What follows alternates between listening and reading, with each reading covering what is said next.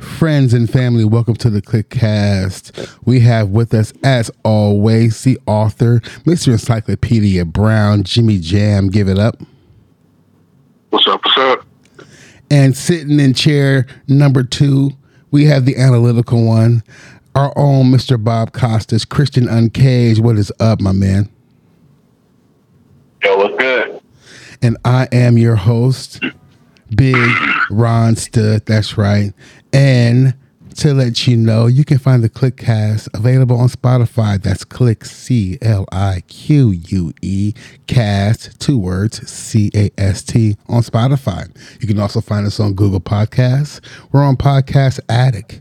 Like and follow our Facebook page and show us some love on our Instagram page, CliqueCast333. Our YouTube page is probably up right now, but I'm going to continue to say it's under construction until I confirm with B Squared, who couldn't be with us today. Yeah, that's right. I make mistakes. B Squared couldn't be with us today. The engineer, Mr. Make It Happen, Brent Beefhead, could not be here today. Shout out to my man. He will be joining us next time for our next series. I definitely have him in mind for a few things we want to do.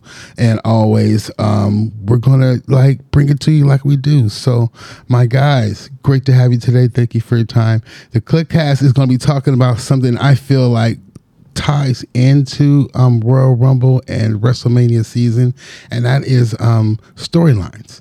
The storylines are like the basis and the foundation of wrestling. I feel like storylines and emotional tie-ins is what got us all at some point into wrestling. So today we're going to talk about our 3 big ones, our big 3. That's why you got CliqueCast 33 on IGG. As you know, this 3 is always a theme on here. It's a magic number.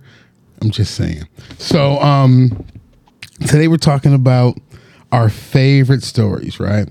And some of our not so favorite stories. We're going to talk about the story that got us involved in wrestling, the story that almost got us out of wrestling, and one that Jimmy came up with that I really like is the CliqueCast. I'm sorry, not the CliqueCast. The story that completely exceeded our expectations. So, Jimmy Jam, with that being said, we're going to start, and it's funny, I'm interested in hearing this from both of these guys because I want to see how much these 2 stories coincide because they're best friends at the time when this happened. So I'm going to start with Jimmy Jam. What was the story that first really got you involved in wrestling? So this was actually really hard for me because I was born in the late 80s. So growing up, my wrestling was new generation. It was early 90s, mid 90s, all that bullshit. However, growing up when I was a kid, yeah, I do admit it. Looking back, it was a lot of bullshit. But as I was growing up watching wrestling, I would also rent Coliseum videos from Blockbuster. And my dad would also bring old VHS tapes from his work. I guess like a coworker, something that had a bunch of videos, whatever. And so I would have all this wrestling come into me, current early 90s. I would have past 80s wrestling plus the Coliseum video. So I wouldn't have a bunch of wrestling I would watch out of order. So with that being said, the guy that stood out to me most was Bret the Hitman Hart. He is my favorite wrestler of all time. And honorable mention, the storyline between Randy Savage and Hulk Hogan, Mega Powers Collide, that stood out to me too. But Bret Hart, he was my guy. So him versus Mr. Perfect, 91 SummerSlam, one of my favorite matches of all time. I think that was the storyline that was like, okay, I love wrestling. I don't remember when I saw it for the first time, but I know when I saw it, I was like, okay, Bret is my guy. And I remember watching WrestleMania 7 being pissed off that the Nasty Boys, who I didn't like them then, I don't like them now. Cannot stand the Nasty Boys. They beat the Hart Foundation for the tag team titles, and I was pissed. Legit pissed. And little did I know they were setting up Bret to have a singles run. Right. So it all worked out. Right. And yeah. So that was the one thing. I gotta ask, what was it about the storyline that really drew you in? Like you got you like just stuck. Like I gotta see how this finishes out or plays out. Okay, so that storyline in particular, I want to say before I saw that, I was like a casual fan. If it was on, I would watch it. If my dad bought me something, fine. But I wasn't like, I didn't love wrestling. If it was, if it was baseball, football, basketball, boxing, I would pick that over wrestling, and that's been true until maybe like 2013 or so. But as far as this story goes in particular, as far as Bret Hart, Mr. Perfect goes, I don't know, it was just something about Bret Hart that hooked me. It was the way he wrestled. It was his style. It was his persona, like the whole pink and black. I don't know why that worked for him, but it did. I can't imagine anyone else wearing, besides Sting. I can't imagine anyone besides Bret or Sting wearing pink and black and having it work for them. Getting over, right? And so, yeah, Bret. Oh, and of course, and Mr. Perfect. I mean, of course, I saw Bret wrestle plenty before that, but him fighting Mr. Perfect, who I said on a previous podcast, also one of my favorite wrestlers. Mr. Perfect is amazing to me. He's one of the best sellers of all time. He just gets it. He just gets it. So seeing them two finally hook up. One of my favorite matches. I don't know. That's just it just did it for me. Facts. Now that's a very. I mean, Bret Hart. He's one of the best that ever did it. So I can see definitely how these matches are like the definition of telling a story in the ring. So great call with Bret Hart. Couldn't find any holes in that one, Jimmy. So Christian Uncaged, I'm going to try to get your name right one of these times. I call him a lot of different things during a podcast. Just get over it. It's my little brother. I'm going to call him whatever I want to call him. So there. So we are not going to say what you called him during our pre-meeting. You know, one of these days I might slip around and call him that too. Who knows? But please don't. Mr. Bob Costas, I really would actually. This one fascinates me almost as much as the previous story because, quick side note, Christian Uncaged is my little brother. When I was in college, he became a wrestling fan during this time, and it was a time when I was away from him, and it would bother me because he would have birthday parties and things, and I didn't get to be around him, I didn't get to see him, and so it was like I didn't have the closeness that I wanted with my little bro because he was just an awesome guy, and one of the things that we were able to connect on when I returned from college as he was getting older was wrestling, and he was a fan, and I was a fan, and I delved even deeper into my fandom as he was right then, and we were able to really connect on that stage, and it was really cool, and we had some great experience and great times because of it. And so it's one of those foundations. That's why actually wrestling is important to me. But had that being said, I didn't get too sappy. Christian Uncaged, what was the storyline that got you involved in wrestling? I actually really want to know this. Well, so that's a good segue. I think I will call myself Christian Costas from now on. I think it's elegant. Bob Costas is a very elegant person. But, yeah, very elegant. I would say, I'll piggyback off that story. My older brother definitely got me into wrestling. He started buying me those magazines. A lot of different articles and different things that he had. I ended up stealing from his room pretty much. And it's true. And looking over and just, getting insight to what was going on. Raw's War was really popular early 90s. I had an old TV in my room that I got from my mom. And when I knew she was going to bed, I would turn back on the TV and mute it so I could watch Raw. And then when I heard her get up, I would turn it off. And I kind of went through that. We love you, Auntie Jerry. We had the old school VCR, so I used to always record it and then try and watch it the next day if I couldn't catch it that night. But for me, it was Shawn Michaels, HBK, a Heartbreak Kid. I liked how he was flashy. it's the opposite of my personality. I'm very low key and mellow. Mm-hmm. So seeing somebody that was flashy, had a lot of people that admired him, fans loved him. Somewhat flamboyant, but not overly flamboyant in my opinion. And it just had the attention of everybody, and it was a showstopper, literally. Like, literally, that was the best match on the card in most cases because he just was the best at that time. And it helped me gravitate towards, wrestling and really get into it as I got older. Just knowing that he was the standard, he was the bar, no pun intended. Lovely. I mean, I gotta say, you had to call on this one long before I did. I want to say long before. I'm going to speak for Jam too, because neither one of us were fans of Shawn Michaels coming up. Because truth be told, another story here. Christian and Cage, myself, and Jimmy Jam used to watch a lot of pay-per-views together back in the days. A lot. So it was like Jam and myself always used to give Christian Costas the business for being a Shawn Michaels fans because we didn't like him and he did. We was like, how could you? And lo and behold, he's pretty much modern day Ric Flair as far as working and work rate and being able to do some of everything. Even though I think Ric Flair is overrated, Shawn Michaels is actually pretty good.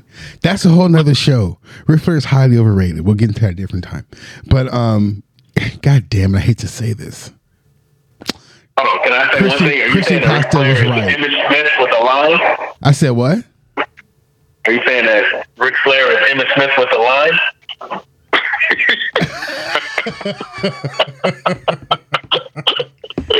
Oh, this is too early for this, man. Okay. I'm saying I'm not going to give little brother any more props. Yes, he was right about Shawn Michaels.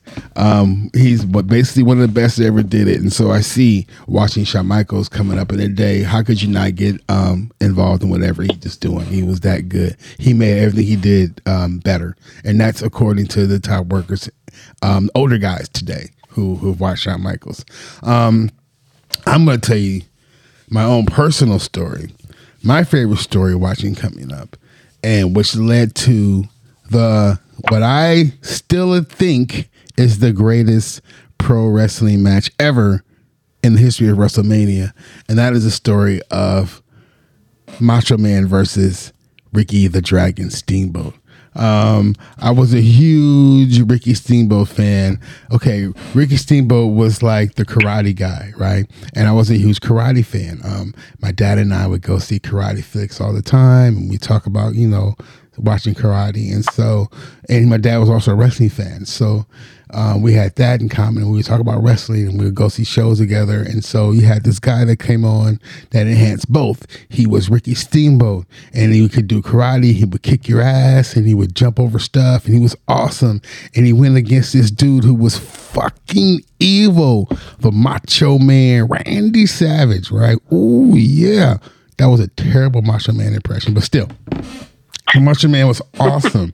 He was so awesome. I look back now, I just realized how great he was because I hated Macho Man so much. He embodied everything that I hated, and Ricky Steamboat embodied everything that I loved and wanted to be. He was like black belt that could fight, and he was smooth. His arm drags are still the best ever in pro wrestling. And so as the story goes, there was something in my mouth. That's why it sounded weird. As the story goes, the Macho Man destroyed Ricky Steamboat's throat. He jumped on his throat with a ring bell. This is the first time I've ever seen anybody do this. Okay, but prior to that, he attacks Ricky Steamboat, right? Because Ricky Steamboat is the man. He's going to challenge for Macho Man's Intercontinental belt. So he attacks Ricky Steamboat. He drapes him over the ring barrier, right? The steel ring barrier, and he puts him throat right down on the ring barrier. He comes off the top rope with a double axe handle. Bam! Right on top of him onto his back, and causing him much pain and causing much damage to the throat area, as we're led to believe, as Gorilla Monsoon is saying, "Oh, what a dastardly thing he's done." And you're like, "Oh my God, you sick bastard." And so then he throws in Ricky Steamboat into the ring and he gets the ring bell. Now, this is the first time I can recall ever seen this used as a weapon. And if you note, Christian and Cage and Jimmy Jam, this was a weapon in many WrestleMania games. He grabs the ring bell. He climbs to the top of the rope. Yeah.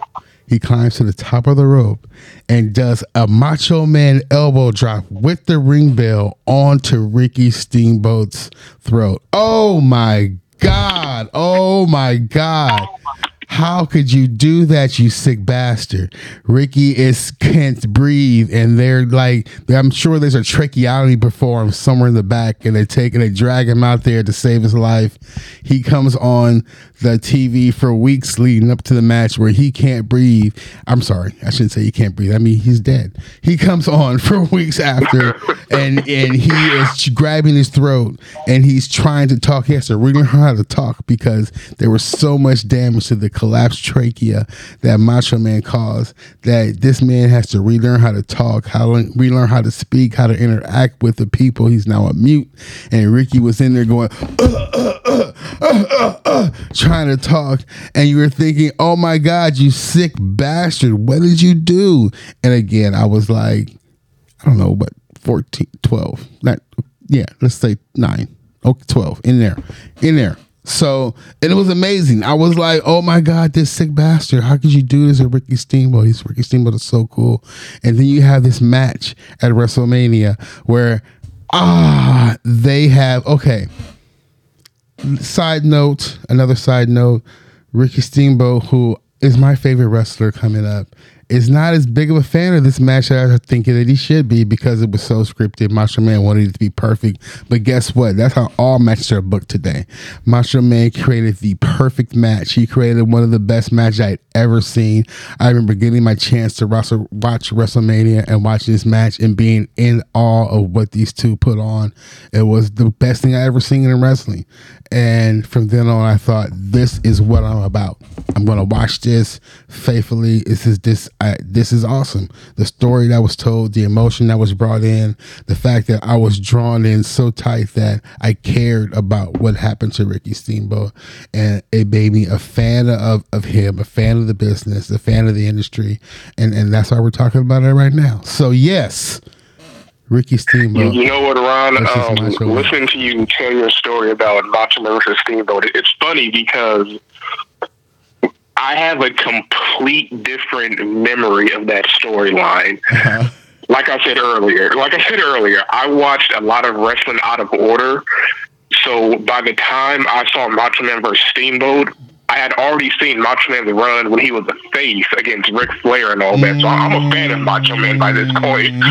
So when I see him fight Steamboat, I'm like, kick his ass. I'm rooting for Macho Man. And like hearing you say like he's a dastardly heel, and I'm like, I remember him with that whole ring bell. I remember all of that, but I remember thinking like, yes. Get him. Macho Man like, was one of the great. That's so of funny. Face or heel like that. He was one of the great heels of his day. He was such a good heel. I look back now, everything he did was heelish. The way he walked into the ring, the way he looked at fans when he walked into the ring, he was a heel by and by, true and true. It's what's missing probably with today. One of the things that's missing besides the killing of kayfabe, as I wear my Never Break Kayfabe t-shirt today. That's what I do. It's one of the things that's missing in wrestling today. But he was great. Macho Man was fantastic. And there's one last thing I want to say about this Macho Man thing. It's funny you bring up Macho Man after Chris brought up Shawn Michaels, because that is one match I've always wanted to see. And it never happened. It's Macho Man versus Shawn Michaels. That would have been an amazing match. You know what? When we do our fantasy booking, we might have to bring that one up. I'm sure Chris Dog has a whole lot to say about that. But Chris, we're going to lead into our second story. And this is going to be a fun one, actually. You're going to lead us off, my guy. What was the story that almost got you out of wrestling? The one that made you almost say, "This, I can't do this anymore." Take it away, Christian Costas. Absolutely. What I would say is, believe it or not, the Invasion. Oh, wow. So if you remember that point in time, for instance, Jimmy and myself, same age, we were getting older. The focus was different. It was about sports and girls at that point. Wrestling was kind of starting to take a back seat. And, it was right in the middle of the Invasion. We were still playing video games and stuff, but we weren't as dedicated to it as we once were. And Jimmy was starting to fall off. So Jimmy, when we were little kids, I'm going to tell the story real quick. He had a great imagination. He was saying, I know Vince McMahon personally. BKM, that's my guy. So he used to always say that he used to have meetings with Vince all the time. So if we didn't agree with something, me and his other brother Dominic would always argue about it. And he was like, well, I had a meeting with him. It's going to be fine. Don't worry. So he got to the point where basically him and Vince were seeing eye to eye. And that's around the time that Jimmy started flipping. That's when Jimmy Jam was like, you know what? WWE may not be for me anymore. And that was around that time because storyline-wise, it should have been so much better. You had all of this talent coming from WCW that was folding. You had ECW. You obviously had Paul Heyman.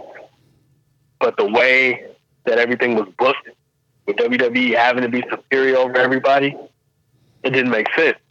Booker T is a 5-time champion. Why is he losing to a mid-card, lower-card talent in WWE? It doesn't make sense. Thanks. And, those types of things were what really killed it. Because as fans, we knew about both shows, all three shows.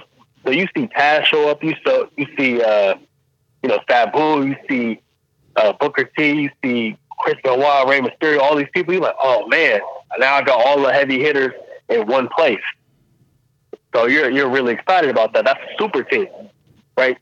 And for whatever reason, it didn't go the way it was supposed to from a storyline perspective. Didn't really get talent over because what you could have done is really book yourself for the next 10, 15 years with all those people you had, but we didn't take advantage of that. And that's what was so disappointing and really made it hard to want to continue on. Ooh. Yeah. Ooh. Yeah. So I do want to say, like, when that whole Invasion thing happened, like I said earlier in this podcast, wrestling still wasn't my favorite thing at that current moment. I still liked basketball, football, baseball, boxing more than wrestling at that current time. So when the Invasion happened, it sucked. And I was like, okay, I could drop off right here if I really wanted to. But I was like, I don't hate it enough to just stop watching, but it just highlighted why it wasn't my favorite thing over other sports. Exactly. Let me say this too. One thing for you too that I think ruined it was the fact of how they used RVD. That was your guy. Yes. But that's thanks to you. You introduced me to ECW, and when I saw RVD on ECW, I was like, this guy is the fucking man. I love me RVD. For the record, I introduced Christian and Cage to ECW. Yeah. And so, like, he didn't get did too dirty, but it was still, he didn't get the respect I thought he should have gotten. Like, they made him, he was just, we didn't have memes back in those days, but he was a fucking meme. All he said was cool dude and totally rad. Like, he wasn't RVD. No, like, he wasn't. Okay, he was a fucking, he wasn't as big as a goof as Matt Riddle is, but he was close to being a goof the way Matt Riddle is being a goof right now currently. Yes. And that really pissed me off. I remember RVD as this badass, just no nonsense motherfucker. Like, you just kick the shit out of I actually remember watching one of my first ECW pay-per-views and catching RVD and have him look at the camera and say, hey, I'm the whole fucking show. And I was like, God damn, who is this motherfucker? I was stuck right there. Like, this dude looked at the camera and said, I'm the whole fucking show. What are you going to do about it, basically? Like, you came to see me, motherfucker. Literally, I was just like, this dude is a badass. So, yeah, I know what you mean. Right. Yeah. He was right. I'm the whole fucking show. And I'm just like, what? That is the sickest shit I'd ever heard on a wrestling fucking show before. So I was juiced. Pretty much. I just smoked. Come on, yo. 420. I'm not gonna say I'm a fan, but I'm a fan. So, wow, those are really good. Like, those are actually excellent. Let's see. We're gonna move on to our. What was it? The story that most exceeded our expectations. And No. Yes. Ron, you still have to give what almost drove you away. I have to give what almost drove me away. Oh, that's right, huh? We're gonna go that route. You had an old man moment. I wanted to forget about it. I wanted to move on, and I did it. I have a lot of old man moments, but I wanted to move on because I didn't want to talk about it. I'm going to talk about it right now. Oh my God! Oh, and it's funny that Christian, you talked about you being at a certain age and feeling like, okay, maybe time to move on. When this happened, I remember I was had to be 91, 92, and I was headed to college soon enough. Anyway, I was still a senior in high school, and this fucking story just like, you know, it was fucking awful. Ultimate Warrior had become the world champion, and so maybe actually, you know, I take that back. Maybe it was 91. Ultimate Warrior had become the world champion, and it was something that just wasn't right because he was kind of a weirdo. And then they have this storyline where he has this new guy comes in, and this guy's name is Papa Shango. And Papa Shango comes in as a voodoo high priestess. And he comes in and he is like Papa Shango. Shout out to Charles Wright, who when we have our Black podcast, when we talk about great contributions from African Americans in pro wrestling, we're going to do that. When we talk about that, Charles Wright will come up, but not in a positive way when it comes to Papa Shango. I could not stand this dude. I was sitting there going, what the fuck? Come on now. And I remember when watching this at this time, my way of me realizing it was a work, I would say to myself, why are they doing that? Like, why did they go that route? I didn't know who they was. I didn't know it was Vince McMahon and Pat Patterson and Richards and all these other people. And I mean, Pritchard. I'm sorry, Bruce Pritchard. I didn't know it was all these people, but I would go, why did they go that route? And so the route they took, this particular part of the story, is where Papa Shango put a curse on the Ultimate Warrior, and he started to vomit violently on the ring apron. And I thought, are you fucking insane? Am I supposed to believe that a high fucking priestess named Papa Shango put a curse on the Ultimate Warrior, and now he's vomiting violently on the ring apron, and you're gonna take him out? I'm supposed to buy this, right? I'm too old for this shit. Right, I'm too old for this shit. That's what I thought. And I was just sitting there going, why? Why did you guys do that? You just upset me because you called me an idiot for making me feel like I'm watching this. And that's what Vince has a tendency to do recently, is to make you feel like a complete ass for watching his product. And this is the first time I really felt like that. And I was just like, wow, how can I watch this? So I got out of it for a while. And then I told you the story of Christian Costas being involved in wrestling, and his friend Jimmy, who I knew when I met him very soon after. I knew Jimmy Jam was a lifer. I wasn't sure about Christian Costas, but I knew Jimmy Jam was going to be a lifer. I was right. So, You know what, Ron? I'm telling you the facts. That's the truth. So, Jimmy Jam. I just want to say, once again, me and you have different memories of something that happened. Because, I mean, I'm going to be honest. I was a kid when that Papa Shango thing happened, and I liked it. Now, of course, now I'm a fucking adult, and it's like, okay, that is stupid. But it's really stupid. But when I was a kid, I already knew wrestling was a work, right? Because, like I said, I like boxing more than wrestling, right. And if you watch boxing, you can tell that wrestling. Come on, now. I knew it was a work. I don't want to say fake, but you know what I'm saying. Work. If you get punched in the face, you're gonna bruise. That's all I'm saying. Yeah, so I already knew that wrestling was it wasn't real, right. But I didn't. I also thought that Jack Tunney was this powerful person in the company, so I wasn't in the know completely. I thought certain things were real, but I just knew that the actual fighting wasn't real. Mm-hmm. So when I saw Papa Shango, it's like, okay, he's really a voodoo man doing this weird scripted. I don't want to say fake.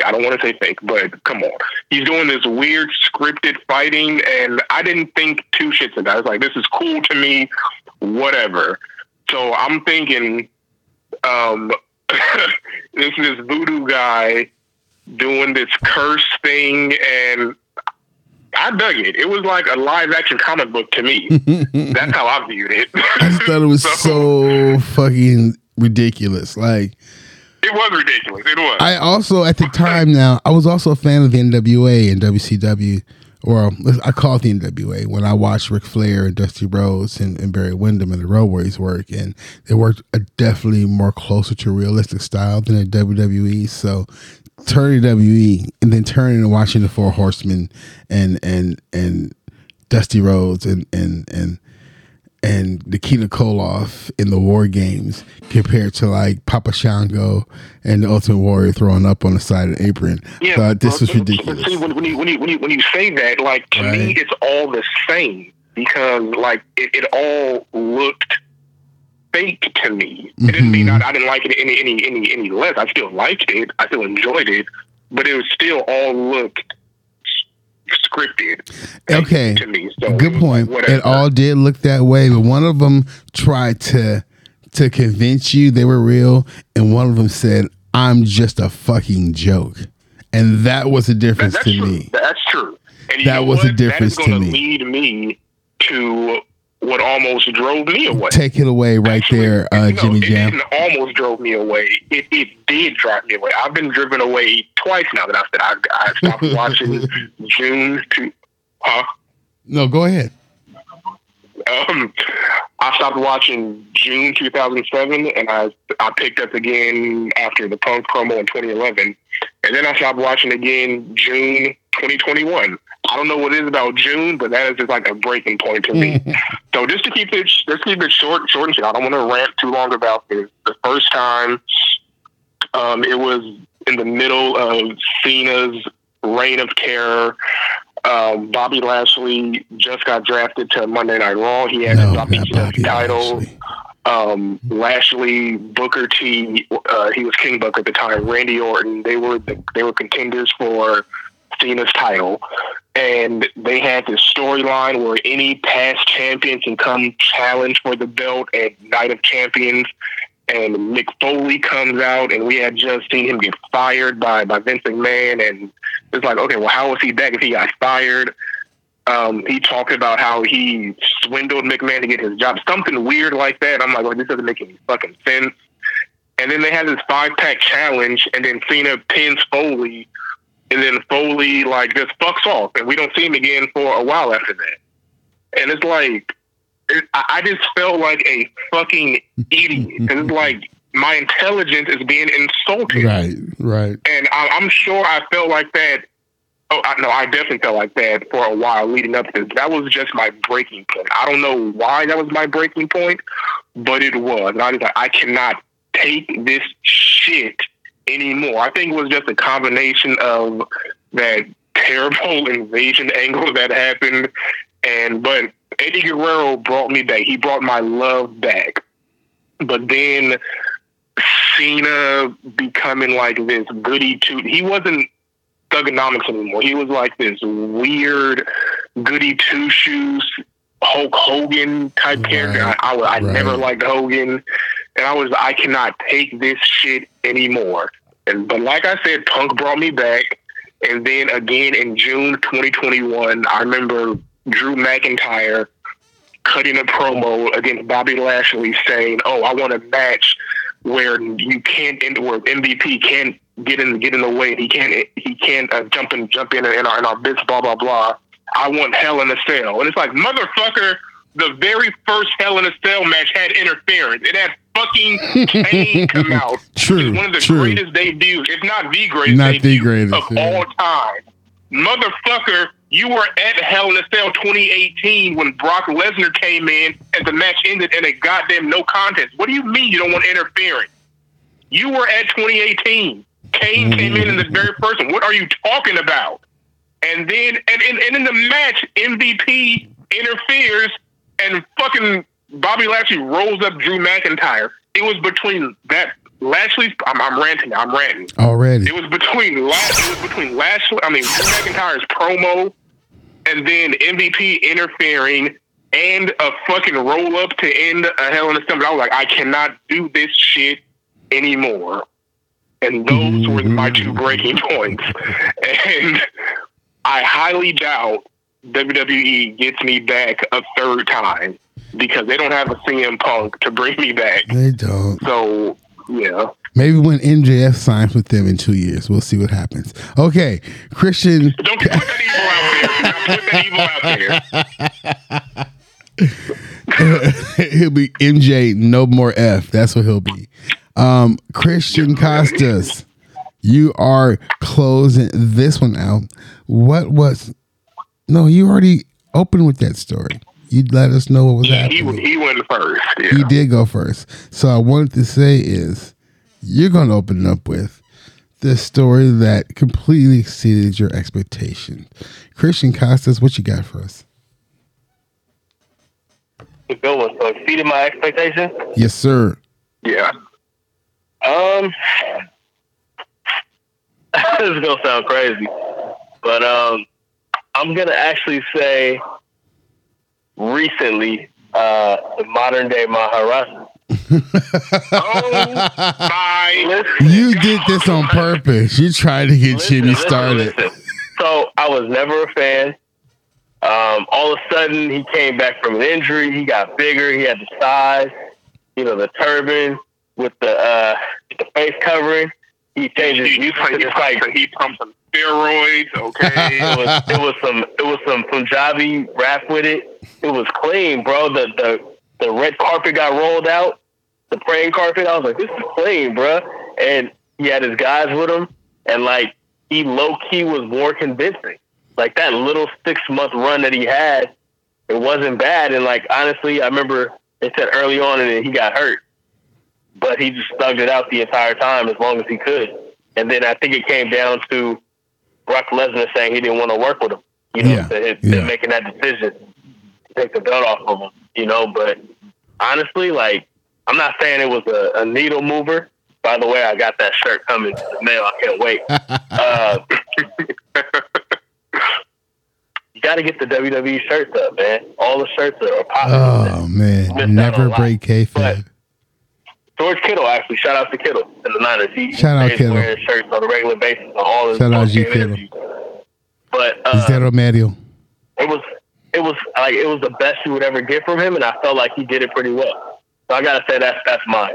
You know what? You're not wrong. I think that because it was who it was, and he wasn't built properly in the same way that JBL wasn't built properly.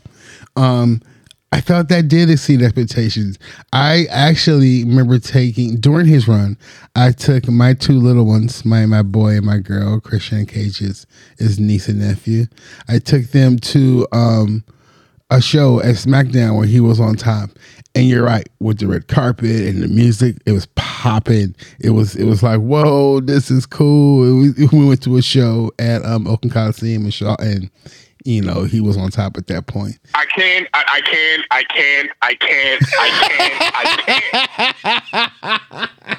You are so both wrong. I have said here, I let both of y'all talk, and it wasn't terrible, man.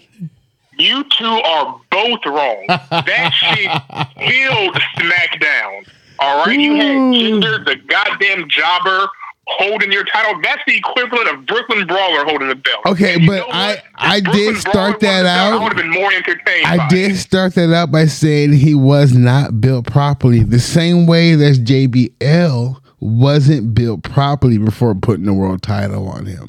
So I hear what you're saying. At least JBL had a character change. He was no longer Bradshaw of APA. He changed his whole character. Yeah. And he became some fucking Ted DiBiase ripoff, whatever. I didn't like it, but at least he changed his character. Jinder was jobbing to fucking Mojo Rawley not but a few months earlier than that, all right? Just because you put shit in the oven don't make it a biscuit. I understand that. But the point being is that the character, where it was and where he was going with all the things they had gone with it, had potential, had it properly built. Maybe if he didn't have the stink of the 3-man band, what the fuck there was. Maybe if he didn't have the stink on him as that and was built in properly and came in, it would have been over. It would have been way over. I know. Jinder Mahal.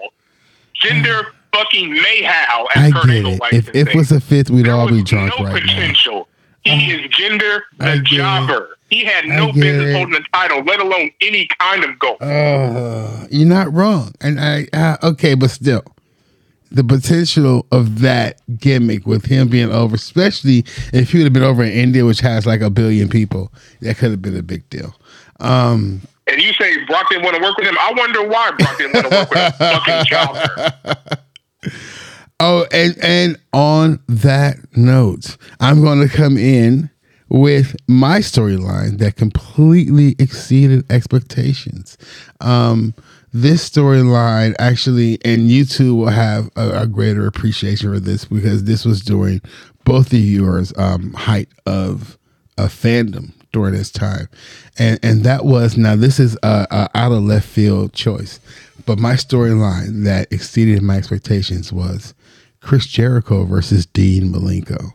And this was around 98 when we had Jericho really going full on into his character change, becoming a bigger heel. Now, let me remind you that I want to say it was in 1998, I believe, or 99, I'm not sure.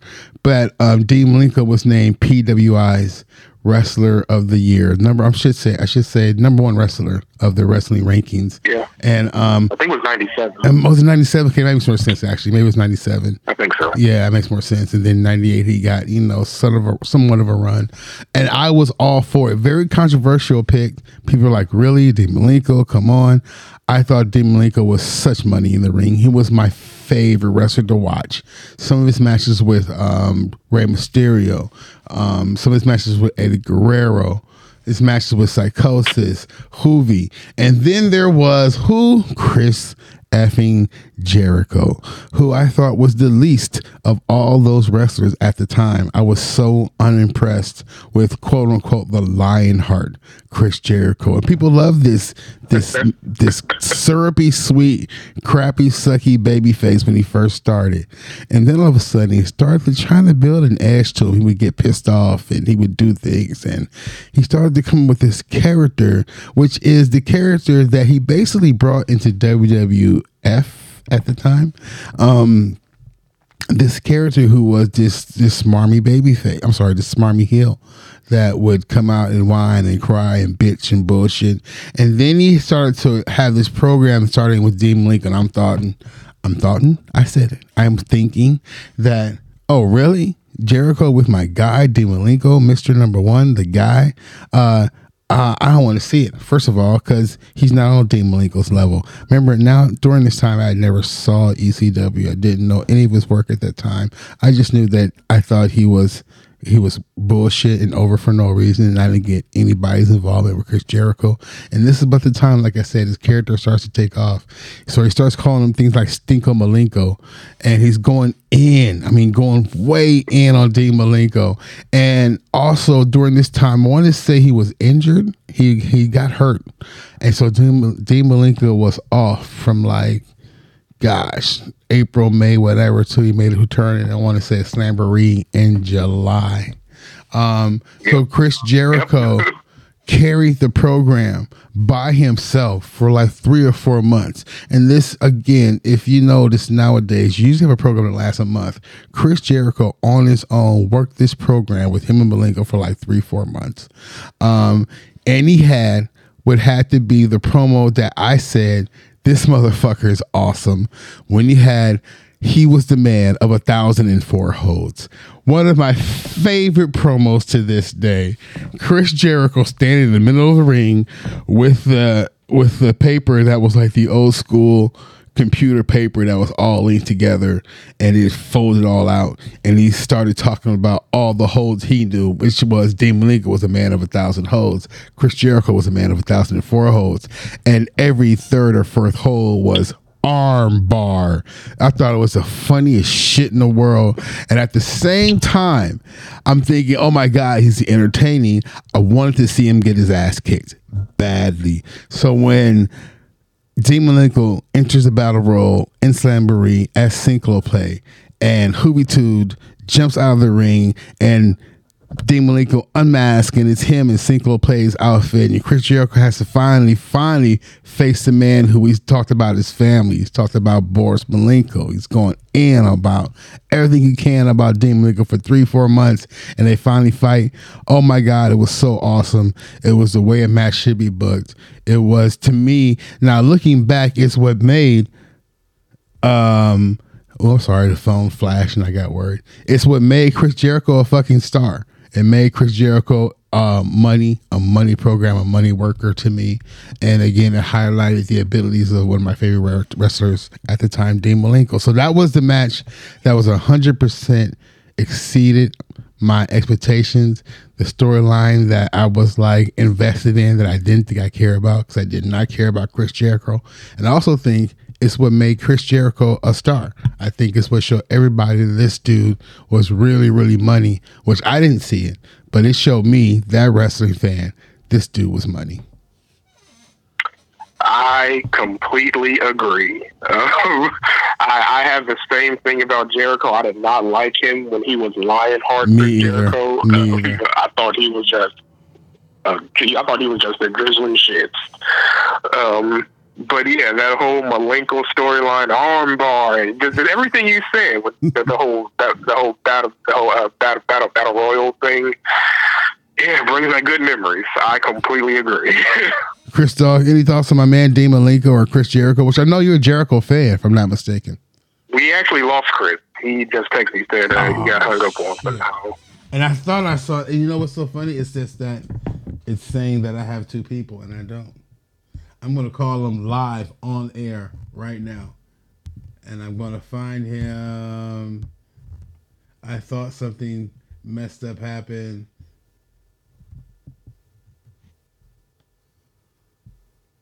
I'm calling him right now. This is how we do it on the CliqueCast. We keep it 100. Hello. You guys hear me? Yeah, we can hear you now. Are you there, Jimmy Jam?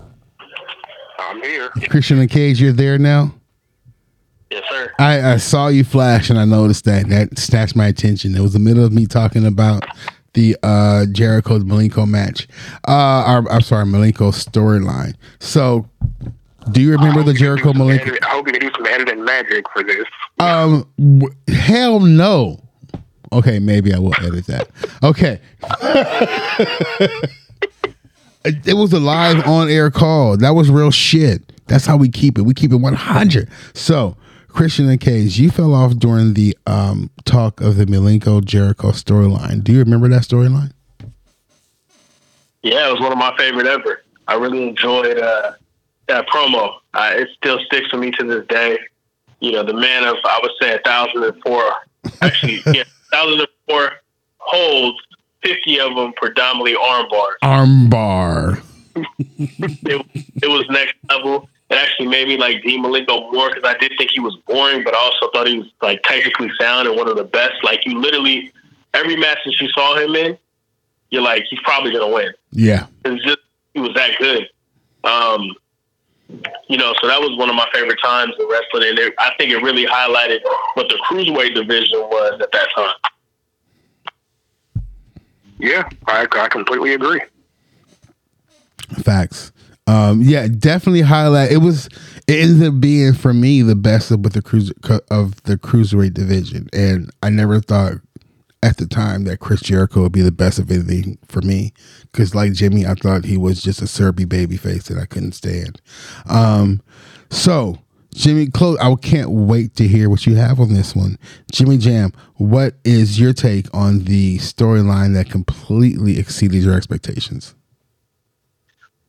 All right, so first things first, honorable mention to Tommaso Ciampa versus Johnny Gargano, NXT. That's one of my favorite storylines of all time. If I have to rank like a top 10, that would definitely make the top 10 for me, so honorable mention to them.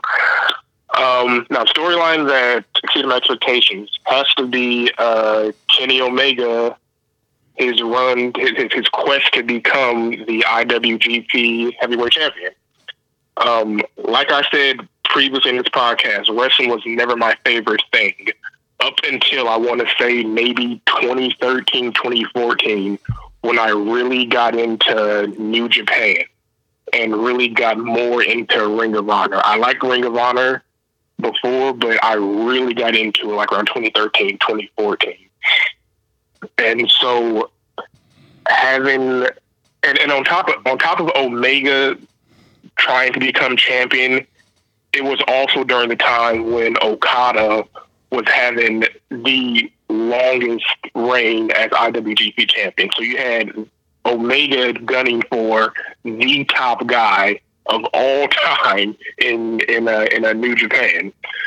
And so seeing Omega go from a junior heavyweight kicking out AJ Styles to become a leader of the Bullet Club, jumping the heavyweight division, winning the Intercontinental title from Tanahashi, going to Dominion in June and having that awesome ladder match, the first and I think only ladder match in New Japan history against Michael Elgin. And then he lost the IC title, goes on about a month later to win the G1 Climax. He fights Okada 2017 at a Wrestle Kingdom. And it was just like all that was like, this is fucking awesome. And after Okada beat Omega in that match at Wrestle Kingdom, you knew they were going to do it again. And when they did it the second time, it was a 60-minute time limit draw, one of the best matches I've ever seen. And just Omega, he just had this whole story of trying to get to that title. He ended up winning the first ever U.S. New Japan, and creating this whole U.S. title belt. Omega, he wins that. He fights Jericho, and it ends up going 2 years of losing the U.S. title belt to Jay White, leading to the Bullet Club Civil War. He reunites with Ibushi, his longtime tag team partner. He loses the G1 Climax. Like he kept winning and losing, getting closer and closer, but also getting pushed back from his IWGP title. And finally, Okada is the man. He is finally the longest reigning champion. He has finally defended the belt more than anyone else. However, there is one blemish on his record, and that blemish is the time limit draw at 2017 Dominion. And he tells Omega, me and you, let's do it again. 2018 Dominion, they go out there, 2 out of 3 falls. They go out there and battle for over an hour. The greatest match I have ever seen in my entire life. That is my number one all-time match. Omega Okada, 2 out of 3 falls, Dominion 2018. Omega wins it, and that storyline of him trying to become champion, winning the belt, and his subsequent title reign where he dropped it to Tanahashi, going to AEW, that whole stretch exceeded any expectations I could ever have. You know, I got into New Japan based on the Bullet Club's involvement, Kenny Omega, Okada, Tanahashi, who made his return during that time, my guy Minoru Suzuki. That was like an incredible series of matches and storylines, and it was one of those times when I know people have talked about this before. Even though there's like a language barrier, there was this emotion and everything else that came through in the promos and the sets that they did, and it was so engulfing. Again, my girlfriend now is a huge New Japan fan. We went to see, I'll keep mentioning this because it was a great night. We went to see New Japan at Cow Palace when Kenny defended that newly won world title against Cody in the main event. And I got to see the Young Bucks, and I can't remember who they fought that night. But it was a great time in New Japan, which has lost its luster right now, was awesome. It's the top. And I was totally sold during that time. So facts, those were great times. All of that. I followed that whole storyline myself, and all of it was awesome. So can't disagree with any of that. And there you have it. The storylines and the emotional content that brought us in and locked us into pro wrestling, what almost killed it for us and what completely exceeded our expectation.